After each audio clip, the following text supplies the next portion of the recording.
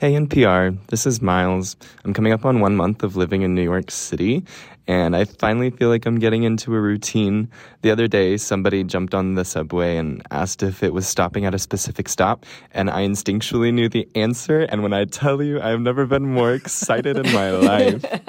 This podcast was recorded at 1:04 p.m. on Thursday, March 2nd. Things may have changed by the time you hear it, but I'll probably still be riding out the excitement of knowing where the subway was stopping. That's so cool. I think that makes you a local once you have that feeling. Yeah.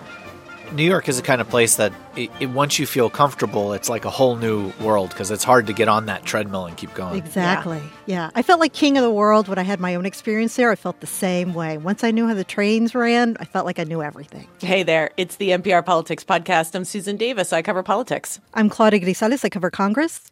And I'm Domenico Montanaro, senior political editor and correspondent. And House Speaker Kevin McCarthy recently provided Fox News' Tucker Carlson exclusive access to the security footage from the January 6th attack on the U.S. Capitol. Carlson, of course, has used his platform to spread conspiracy theories and sometimes outright lies about the 2020 election and the January 6th attack to his sizable and influential Fox News audience. So, Claudia, how did McCarthy justify the reasoning behind this decision?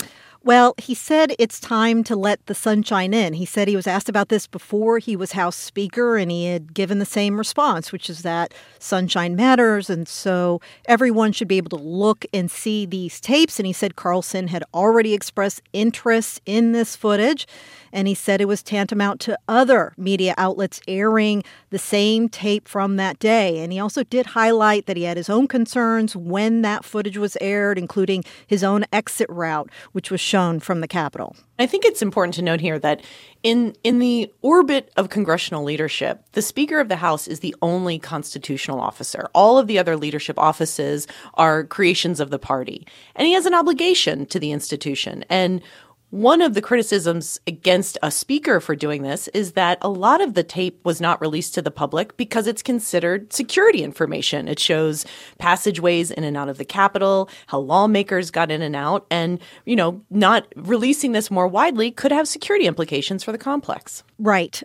In terms of those concerns, those have been expressed plenty in terms of that kind of detail, showing the exit routes. But what we've heard from the January 6th committee, for example, last year in terms of the footage they shared is they went through all of that tape with U.S. Capitol Police and cleared it to make sure there were no risks in terms of what they shared. And they're arguing the Republicans are not doing the same thing. When we talk about these tapes, it is thousands upon thousands of hours of security footage from all over the complex. Is McCarthy going to release this more widely, or is it going to maintain just the exclusivity with Tucker Carlson? Well, he's saying it is starting with Carlson, but more than a dozen media outlets have outstanding requests with McCarthy's office to release the video to them as well. Now, McCarthy says that they're going to comb through those requests. Will others have access to it? He seems to signal yes, but there's a lot of lack of clarity here. We're not clear how this process is going to work, when that could happen. Even when Carlson may air his part of it. And there's also a question of whether House Republican committees will also use this footage for their own interests when they conduct further oversight or investigation into the January 6th attack. They're turning the tables on Democrats.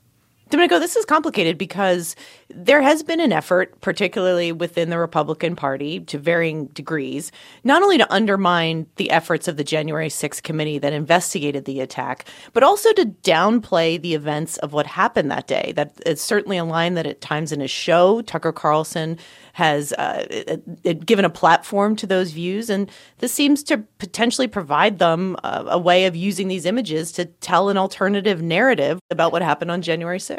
Yeah, and it's really interesting to me to think about, what is it exactly that they think they're going to find on this? And I'm not even sure that they know that there's something that's there, but this is partially McCarthy kind of giving in to the right wing, his right flank, where, he only has a 4-seat majority in the House, and he had to to make those deals to be able to get to be Speaker in the first place.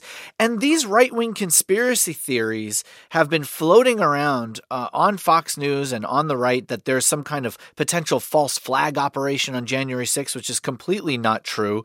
And Carlson himself has already said that he's got his smartest producers looking at this and that they're, quote, looking at stuff and trying to figure out what it means and how it contradicts or not the story we've been told for more than 2 years. We think already that in some ways it does contradict that story. So sometimes it's just like Trump, you just throw it out there and see if it sticks.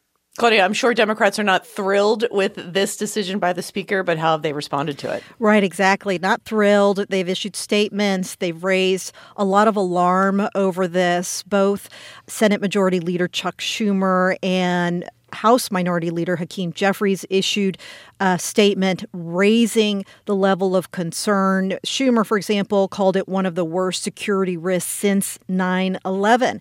I think it's based a lot in the uncertainty in terms of what Carlson could share, and as Domenico mentioned, and what kind of framing it's shared, if it's more lies, if it's more of these outrageous claims that spread misinformation, disinformation.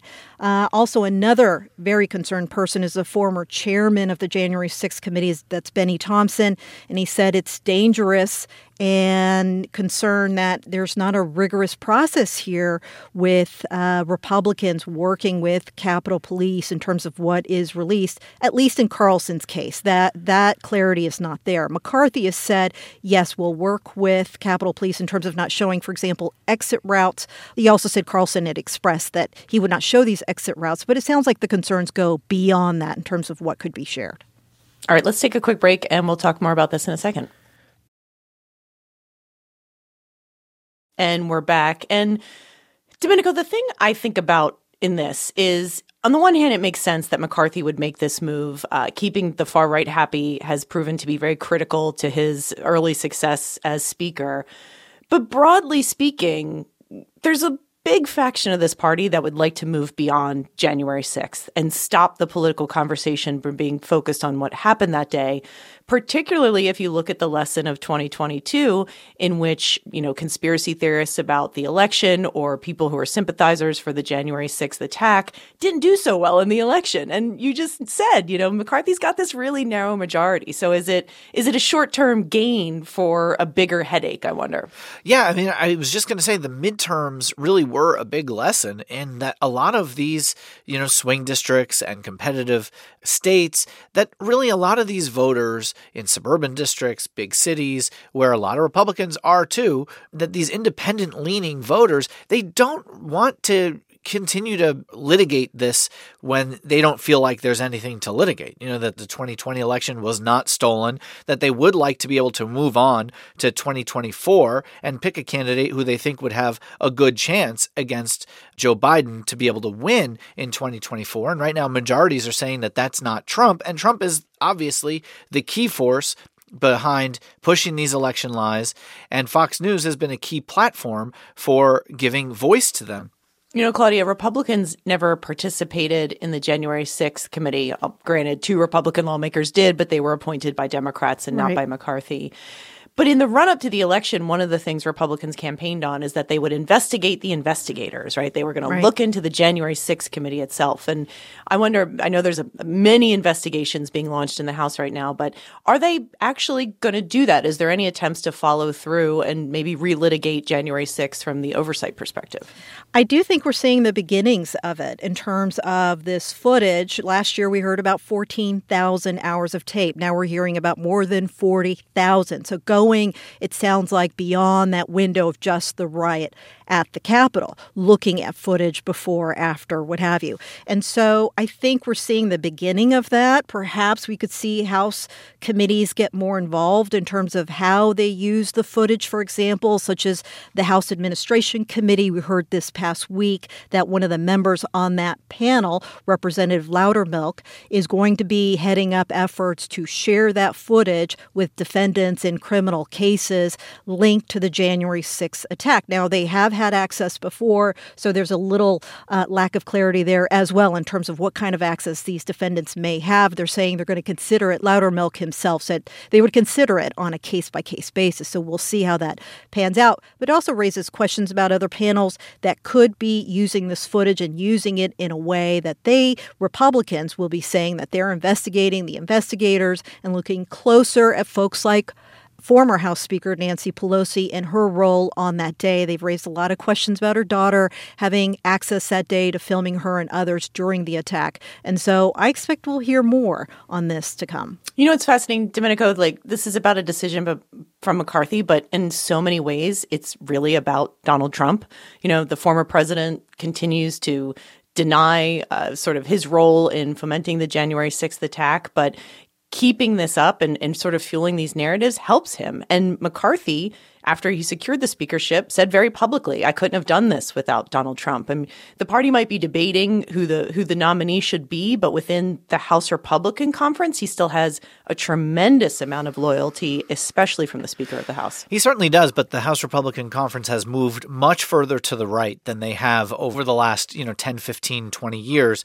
And there's this tension that's happening because Republicans have lost 7 of the last 8 popular votes in presidential elections. And as they move further to the right, even embracing conspiracy theory in some cases, they really alienate a lot of those voters in the middle, the persuadable voters who Joe Biden was able to pull over and peel away from Trump after Trump had won some of them over in 2016. So they really have this tension, and that's why you have some of the party at least looking for other alternatives. But as we've said before, as Trump continues to gin some of this up and is popular with that portion of the base, if there's going to be a split among other Republican potential 2024 nominees, a multi-candidate field certainly helps Trump with a path to win the nomination again. Claudia, it's so early in the new majority, but I wonder, the struggle to become speaker, these kinds of decisions from McCarthy, what does it tell you about sort of how he is guiding his leadership decisions? Right. He is pretty boxed in. I think you caught that during the 15 rounds. I remember it clearly. Really? When he was trying to become speaker, the deals that had to be doled out during that process. And so it really, you had warned about this, Sue, about the weakening of the speakership. And we see McCarthy in a really tough space in terms of trying to please kind of these more hard right members by doing this first, and not hitting kind of more in the middle for Republicans, for those moderate Republicans. And so it's going to be a really tricky path for him going forward. And it really lays out a lot of questions about McCarthy's ability to message. I mean, talking about these tapes as a quote-unquote exclusive for Fox News, that other networks get exclusives too. Usually the source of those exclusives isn't the one talking about them. And it also raises questions about his ability to lead and the serious things that are coming down the pike, like the raising of the debt ceiling or the potential of shutting down the government. All right, that is it for us for today. I'm Susan Davis. I cover politics. I'm Claudia Grisales. I cover Congress. And I'm Domenico Montanaro, senior political editor and correspondent. And thanks for listening to the NPR Politics Podcast.